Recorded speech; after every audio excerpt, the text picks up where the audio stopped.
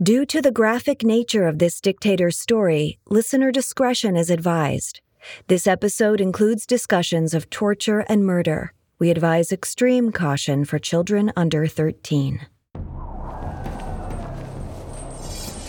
On October 18, 1016, the armies of Viking conqueror Cnut the Great and English commander Edmund Ironside fought to decide the fate of England. Cnut stood at the forefront of his men, bracing himself among their shields.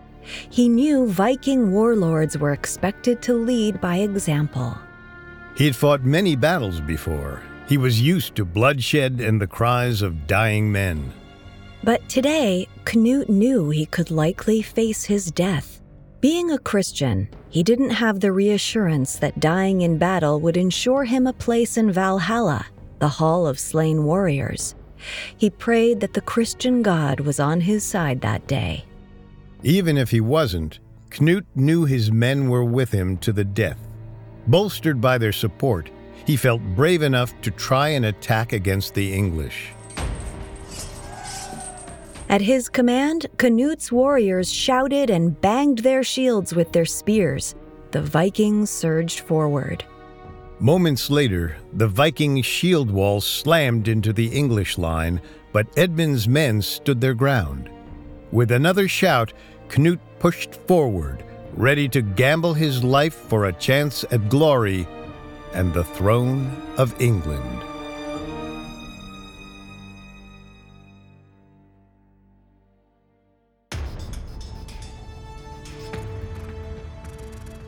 Welcome to Dictators, a Spotify original from Parcast. I'm Kate. And I'm Richard.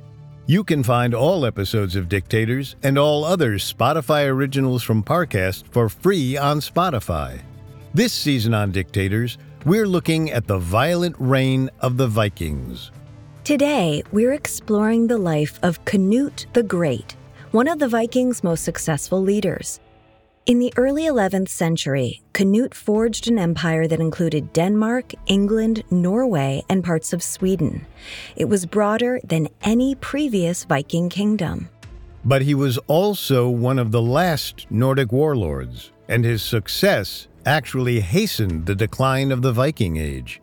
This week, we'll examine Cnut's early career as a warrior, his invasion of England, and his epic duel with English Prince Edmund Ironside.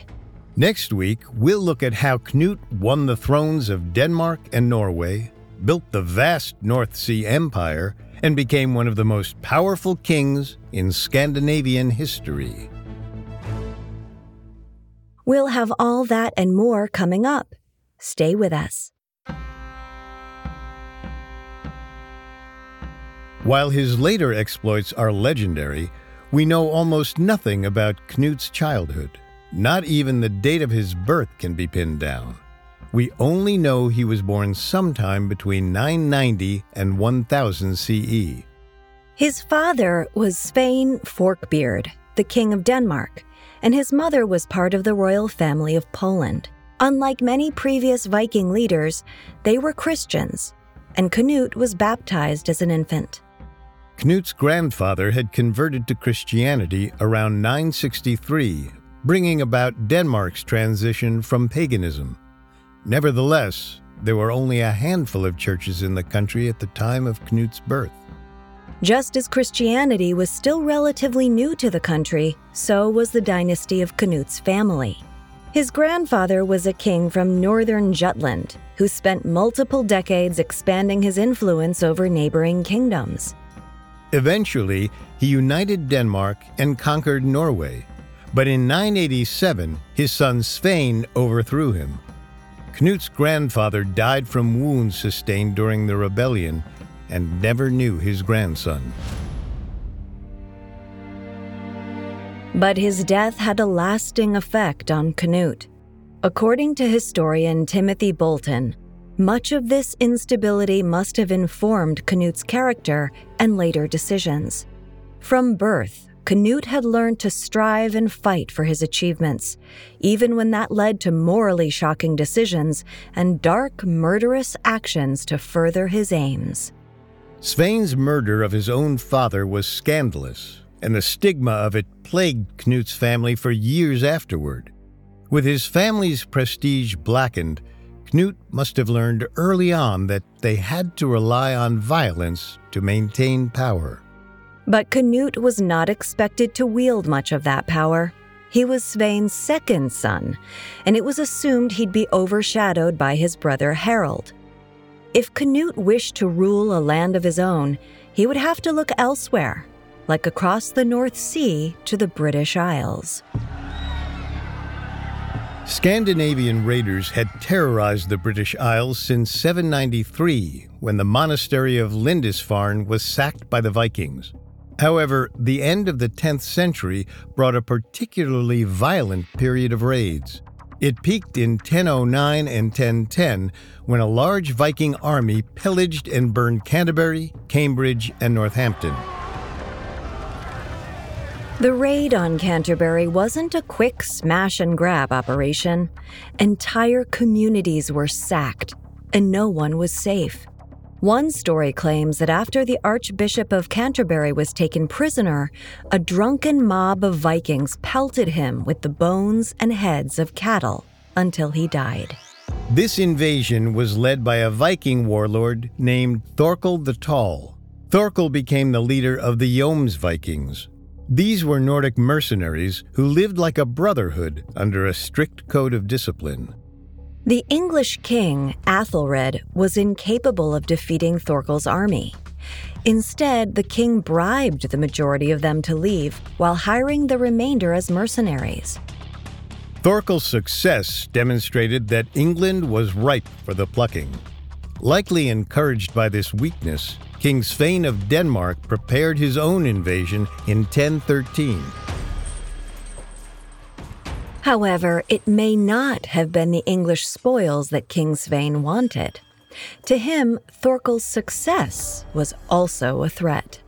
Years of looting and bribery had made Thorkel wealthy and powerful. It's possible Svein wanted to counter Thorkel's show of force with his own.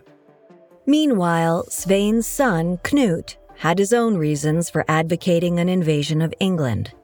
It was an opportunity to make a name for himself and step out from his brother's shadow. And Svein was probably eager to have his young son join him. He could teach his son the responsibilities of leadership and enhance the family's prestige through victory in battle. However, while previous Viking raiders had only sought to plunder the British Isles, Svein's goal was to conquer them. According to Bolton, he sought to seize control at the level of central and local government and permanently rule the country, rather than just raise wealth through pillage and ransoms. Further, Svein's decision to conquer may have been motivated by the need to maintain his rule in Denmark. In ages past, a successful raid on England brought great wealth and prestige, even to a minor leader. By conquering England, Svein could cut off this potential revenue stream to any challengers for his throne. He could also better control raiding expeditions to ensure they wouldn't be used to undermine his authority. And while Svein's Christianity didn't motivate his impending conquest, it certainly made the goal more realistic. The English would accept a Christian overlord far more easily than a pagan one. So King Svein and his son Cnut set sail for England and their future. In 1013, they landed at Sandwich in southeast England, the same place the Romans launched their invasion of Britain nearly 1,000 years earlier. Svein and Cnut sailed north along the coast and up the River Trent to the town of Gainsborough. There, Svein accepted the surrender of several English lords who thought it was wiser to bend the knee and live than to resist and die. Bolstered by these new English allies, Svein and Cnut proceeded to conquer Oxford and Winchester. An attack on London failed, but the Viking army received the surrender of other nearby lords. With his power base collapsing, English King Athelred fled to Normandy in modern-day France shortly after Christmas. The British throne was empty, and Svein was now master of England. However, for much of the country, particularly in the north, his authority was more theoretical than real. In order to rectify that, Svein planned to have himself crowned at the northern stronghold of York. There, he would also receive the submission of the regional lords and consolidate his hold over the country. As part of this process of consolidation, Cnut married an English noblewoman named Elfgifu. Whether the marriage was Cnut or Svein's idea is unknown, but they both benefited from the union. Elfgifu belonged to a powerful Mercian family. Mercia was one of the oldest Anglo-Saxon kingdoms, centered around the English Midlands. Her family had fallen on hard times. Elfgifu's father had been assassinated as a result of court politics, and one of her brothers had been murdered. Yet the family remained powerful and well-connected. Cnut was likely ecstatic to take her as a bride in his bid for eventual power. He was firmly committed to Svein's plan of ruling England and looked forward to his status rising alongside his father's in the coming years. But before Cnut even had a chance to settle into his position as a prince, his father died suddenly. Virtually overnight, Cnut found himself alone, stranded in a foreign and increasingly hostile land. He knew he would be forced to fight, not just for the crown, but for his life. Coming up, Cnut scrambles to hold on to the crown of England. Hi, I'm Christine Schieffer. And I'm Em Schultz. We're the hosts of Rituals, the new Spotify original from Parcast. If you've heard our podcast and That's What We Drink, you know we are no strangers to true crime and the paranormal. We're also into the occult to chat about, not to join, but, to learn and educate. Every Monday on Rituals, we're journeying through mystifying stories of sorcery, alchemy, Satanism, and more, and trying to determine if the dark arts of the past impact us today. Like weather witches, who were they? Or the Fountain of Youth? Address, please. Don't forget about werewolf trials, Em. Objection, Christine. Let's not give too much away. And instead, let's tell everyone to follow our new podcast, Rituals, free and only on Spotify. Now back to the story. In 1013, the young Viking leader Cnut joined his father King Svein Forkbeard of Denmark in an invasion of England. Within weeks, English King Athelred fled into exile, and Svein and Cnut seized the throne. But on February 3rd, 1014, less than a year after the invasion, Svein suddenly dropped dead. The cause of death is not known, though one story claims he fell off his horse, while another suggests he was killed by a ghost.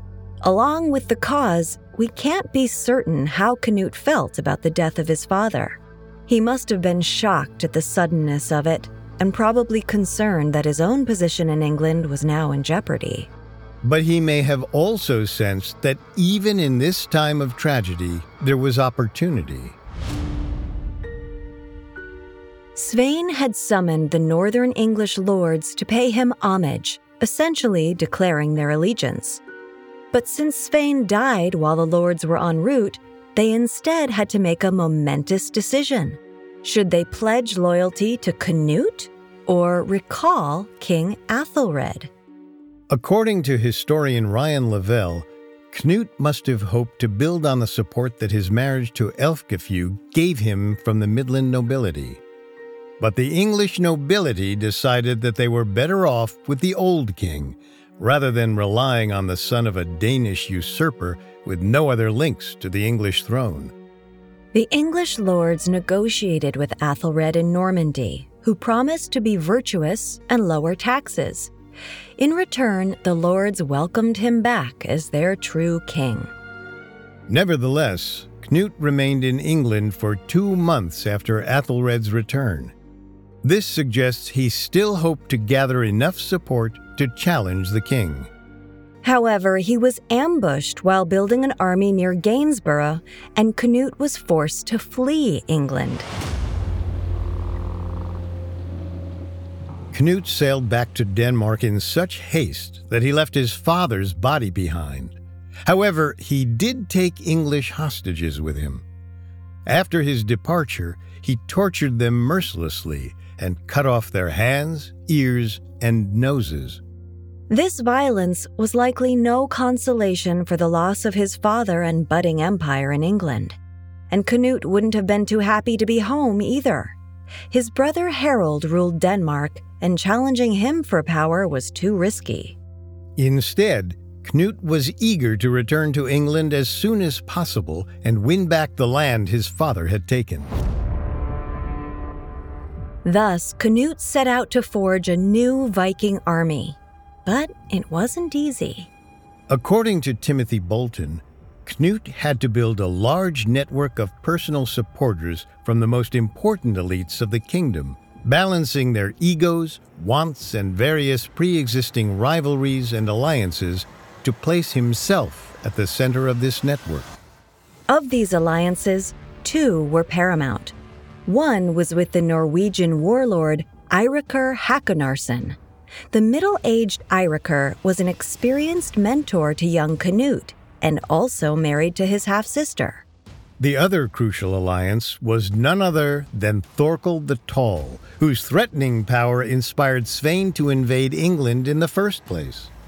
Rather than challenge Harold directly, Thorkel offered his services to Cnut. Thanks to these warlords' networks, Cnut was able to raise an impressive new army. Though its actual size is unknown, it was about as large as any Viking army ever got, at least a few thousand warriors. All Cnut had to do now was wait for an opportune moment to strike. That came in 1015, when English King Athelred had a falling out with his own son, Edmund. The quarrel began when Athelred had a pair of northern lords killed, probably for allying with Svein. However, Edmund had important contacts in the north and thus supported the families of the murdered men in defiance of his father. When Athelred imprisoned one of the victim's widows, Edmund not only sprung her free, he married her. The king was furious. On the other hand, Cnut was delighted. With Athelred and Edmund divided, the country was vulnerable to attack. In the summer of 1015, Cnut launched his own invasion of England. Cnut's invasion fleet reached Sandwich, then sailed up the River Froom to attack southwest England. At the same time, King Athelred fell gravely ill and left it to his estranged son to fight the Vikings. But Edmund struggled to rally the English to his cause. When Cnut entered Warwickshire in January 1016, Edmund tried to raise the local militia, and they refused to budge. King Athelred even went in person to Mercia to inspire the troops, but the rumor of an impending assassination turned him back. Frustrated, Edmund traveled to the north to gain the support of the lords there. He was able to rally some support, but many were still reluctant to take on the vicious Vikings. Furious with this outcome, Edmund ended up attacking his own people because of their stubborn refusal to fight. Meanwhile, Cnut raided up and down England's eastern coastline, plundering Bedfordshire and Nottinghamshire, among others. He then turned north, swiftly capturing Northumbria, where he installed his mentor Eiríkur as governor. Cnut's strength only grew as he tore through the English countryside. One of the most important northern lords, named Uhtred, even tried to join Cnut in the hopes of saving his lands. It didn't work. Uhtred paid homage to Cnut and gave him hostages, but Cnut had already rewarded Eiríkur with the lands in question, so Uhtred was put to death. Edmund, continually thwarted in his attempts to rally resistance, retreated to London alongside his cowardly father. Cnut gave chase and marched south, expecting a confrontation, until King Athelred died on April 23, 1016. Accounts vary on what happened next. Some say the London garrison promptly declared Edmund the new king, but others report that London's bishops, aldermen, and other nobles gathered together and elected Cnut as king. Not giving up hope, Edmund marched west to Wessex and gathered more troops there. Cnut turned west to follow, and their armies clashed at the town of Pencilwood. The battle proved indecisive because the two armies clashed again shortly after at Shurston. According to Timothy Bolton, Shurston seems to have been the crucial tipping point of the campaign, where we can first see the turning of events in Cnut's favor. One source, written several hundred years after the event, reports that Edmund, quote, charged straight into the heart of the Danish army to within striking distance of King Cnut. After that, the Danes attacked Edmund so fiercely he had to retreat to his own ranks. The Vikings emerged victorious, thanks to English defectors. It's uncertain whether these traders reached out to join Cnut, or he seduced them with promises of wealth and power. But they believed their futures would be brighter under the foreign invader, and so betrayed their own king. Thus, Shurston was a tremendously significant victory for Cnut. Afterward, he turned back to London. The city was not yet the capital of England, but it was the kingdom's largest city, and so taking it was crucial to winning the country. While Cnut laid siege to London yet again, Edmund raised another army in Wessex. With these new troops, he managed to break the siege and save the city. Denied the prize of London, Cnut traveled east to raid Kent. Edmund followed him, and several of the English turncoats returned to him. Cnut's fate balanced on a razor's edge. English lords proved to be fickle allies, and his Vikings needed victory and plunder if they were to continue to back him. If Cnut didn't finish off Edmund soon, his dream of conquering England might be dashed forever. So Cnut gambled on one final attack against Edmund directly. The outcome would determine who would be king of England and who would be executed. Coming up, Cnut faces a climactic showdown with Edmund. Now back to the story. In summer 1015, Viking warlord Cnut led an invasion of England to reclaim the land his father had won. He was opposed by Edmund Ironside, son of the late King Athelred. After months of sieges, raiding, and battles, Cnut was ready to deliver the knockout blow. On October 18, 1016, at a small village in Essex, two armies met for what would likely be their final confrontation. Few details of this combat survive. However, it must have been a costly battle because medieval sources suggest that, quote, all the nobility of England was destroyed there, and the Vikings emerged victorious. Edmund himself survived, but his army was routed and his hopes dashed. He grimly accepted that he had to make peace with the Viking warlord. At Deerhurst in Gloucestershire, Cnut and Edmund met to negotiate the surrender. Their respective armies stood on the opposite banks of the River Severn. Cnut and Edmund rowed out on fishing boats and met each other on a small island. It is difficult to reconstruct the details of what transpired at the meeting of these two great rivals. One medieval chronicler suggested that they actually dueled each other, which seems far-fetched. There does, however, seem to be an indication that the two had grown to respect each other.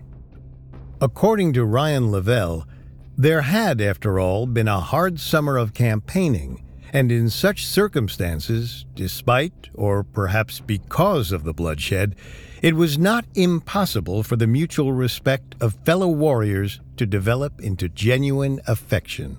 In any case, Cnut and Edmund agreed to divide England between them.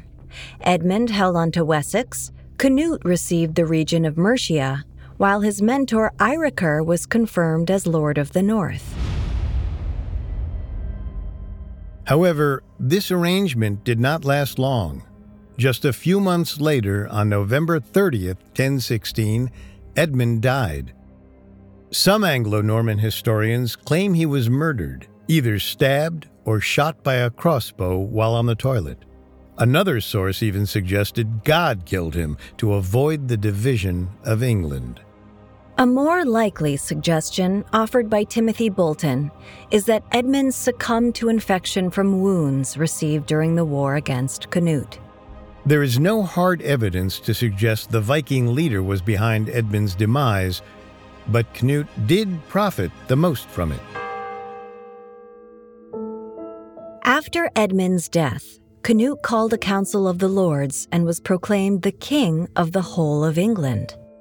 Cnut's legitimacy as king rested solely on the right of conquest, which was precarious at best. He was a foreign invader who now ruled a people with languages and customs that were different from his own. Not only that, but even the English population was not a totally united people. The divided legacies of the Anglo-Saxon kingdoms, Mercia, East Anglia, and Wessex, among others, still lingered. Cnut's English subjects would have expected their new king to act as a good Christian monarch, bringing peace and stability after years of war, and to finally put a halt to the raids from Scandinavia. His Viking warriors, on the other hand, would have expected to be rewarded for their service with wealth seized from the English. If they were not placated, there was little to stop them from violently turning against the new king. It was a dangerous balancing act. Even one misstep could mean Cnut's death. So first, he called a meeting of powerful English lords and pacified them by enacting laws which confirmed their status at the apex of society. The defectors who'd come over to Cnut's side during the war with Edmund were rewarded with offices, lands, and titles. In return, the English lords swore oaths recognizing Cnut as their true and rightful king. With the English leaders calmed, Cnut turned to the Vikings who had helped him win his crown. He divided the kingdom into 4 regions. He kept Wessex, while Thorkel got East Anglia, Eiríkur had Northumbria, and Mercia went to English defector Edric the Grasper. While the arrangement may have helped Cnut stabilize the kingdom, it wasn't to his full satisfaction. Around Christmas 1017, Edric the Grasper was summoned to the king's court in London. Whatever ruse Cnut used to lure Edric to London worked, because once he arrived, the unsuspecting Edric was seized and executed. What prompted Cnut to execute Edric isn't clear. Perhaps it was motivated by Edric's uncertain loyalty. Perhaps Cnut didn't trust him because he wasn't Scandinavian. After all, Cnut immediately promoted another Scandinavian, Eirikir's son Hakon, to Edric's place. Or perhaps the new king merely felt that Edric had too much power. Most likely, all these considerations played a role in Cnut's decision to kill the English noble. Edric wasn't the only Englishman Cnut was eager to dispose of. There was still the matter of Edmund's brother and 2 sons. The brother was killed on Cnut's orders, while the sons were sent into exile in Hungary. A broader purge followed, with various English nobles executed for one reason or another. Undoubtedly, Cnut viewed the bloodshed as necessary to strengthen his hold on power, but he also pursued less violent ways of bolstering his rule. Though Cnut was still legally married to Elfgifu, in July 1017 he ordered another woman brought before him. This was Emma, daughter of the Duke of Normandy and King Athelred's widow. The fact that Cnut was already married didn't stop him from marrying Emma in a Christian ceremony. Though Normandy was in France, it was ruled by the Viking descendants of Rollo, a Scandinavian warlord. The name of the region itself, Normandy, derives from Normans, which is Norse for Northmen, as a past French king had given the territory to the Vikings in order to placate them. Thus, Emma was thoroughly Scandinavian. Timothy Bolton suggests it may have been Emma who shrewdly insisted on a Christian marriage to solidify their union. Furthermore, Bolton notes that Emma seems to have been a formidable political figure in her own right, and was especially well-positioned to exploit the situation to its full. Thanks to Emma, Cnut's reign became more palatable in the eyes of the English, who could view it as a continuation of Athelred's. Meanwhile, the alliance with Normandy would have done much to dissuade any attempts to overthrow Cnut in favor of Athelred's surviving children who were living in exile. After the marriage, political purges, and rewarding of loyal followers, Cnut's hold on power in England was secure by 1018. This is evidenced by Cnut's demand for a tribute of £72,000 sterling from his English subjects. The city of London was also placed under permanent military occupation and held to an even greater amount of tribute. This tax would have primarily gone to paying off Cnut's supporters, the return he owed them for bringing him to power. Such a tribute was nothing new. For decades, the English had paid the Vikings taxes in order to be left alone. It was a tough pill for Cnut's English subjects to swallow, but with his Vikings paid off, they would leave England and cease their raiding. Cnut wisely balanced exploitation and reconciliation. Having satisfied his Scandinavian warriors and his English nobles, he then turned to the church. The king must have reached some accommodation with the influential Archbishop of York named Wulfstan, but it's not clear how Cnut did it. A few years earlier, in 1014, Wulfstan had railed against the Vikings and asserted that they had been sent by God to punish the English. But by 1018, Wulfstan was helping Cnut draft his law codes and urging the English to love King Cnut with due loyalty. However he did it, Cnut won the archbishop over. Likely, Wulfstan was motivated by simple pragmatism. His diocese contained a great many Scandinavian immigrants, and he wanted to keep their support.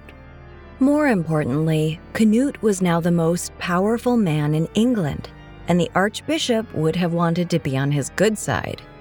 Other clergy were less trustworthy. The loyalty of the bishops of London was deemed especially suspect, so Cnut seized lands from them and levied extra taxes. Then, in 1023, to further undermine hostile bishops, Cnut went so far as to steal the body of St. Alphege from St. Paul's in London. The king's personal bodyguards pretended to attack London's gates in order to create a diversion. Cnut himself, joined by the Archbishop of Canterbury and some accomplices, snuck into St. Paul's and pried open the saint's tomb. They took the body to a waiting longship which Cnut sailed to safety. Considering that relics would have been important moneymakers for the church at this time, a saint's corpse was quite the score. If the story is true, it suggests that Cnut's power was never absolute. Even with all that he had accomplished, Cnut was never above being challenged for the throne.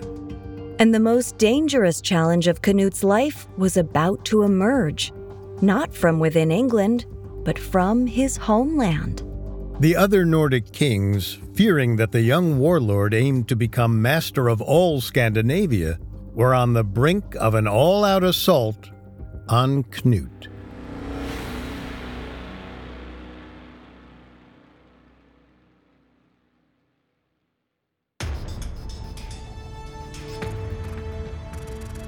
Thanks for listening to Dictators. Next week, we'll explore Cnut's tumultuous relationship with his Scandinavian allies, the threats to his throne, and how he forged the mighty North Sea Empire. For more information on Cnut, amongst the many sources we used, we found Cnut the Great by Timothy Bolton to be extremely helpful to our research. You can find all episodes of Dictators and all other Spotify originals from Parcast for free on Spotify. We'll see you next time. Dictators is a Spotify original from Parcast. It is executive produced by Max Cutler, sound design by Juan Borda, with production assistance by Ron Shapiro, Trent Williamson, Carly Madden, and Bruce Katovich. This episode of Dictators was written by Devin Hughes, with writing assistance by Tony Goodman and Andrew Messer, fact-checking by Adriana Romero, and research by Bradley Klein. Dictators stars Kate Leonard and Richard Rossner.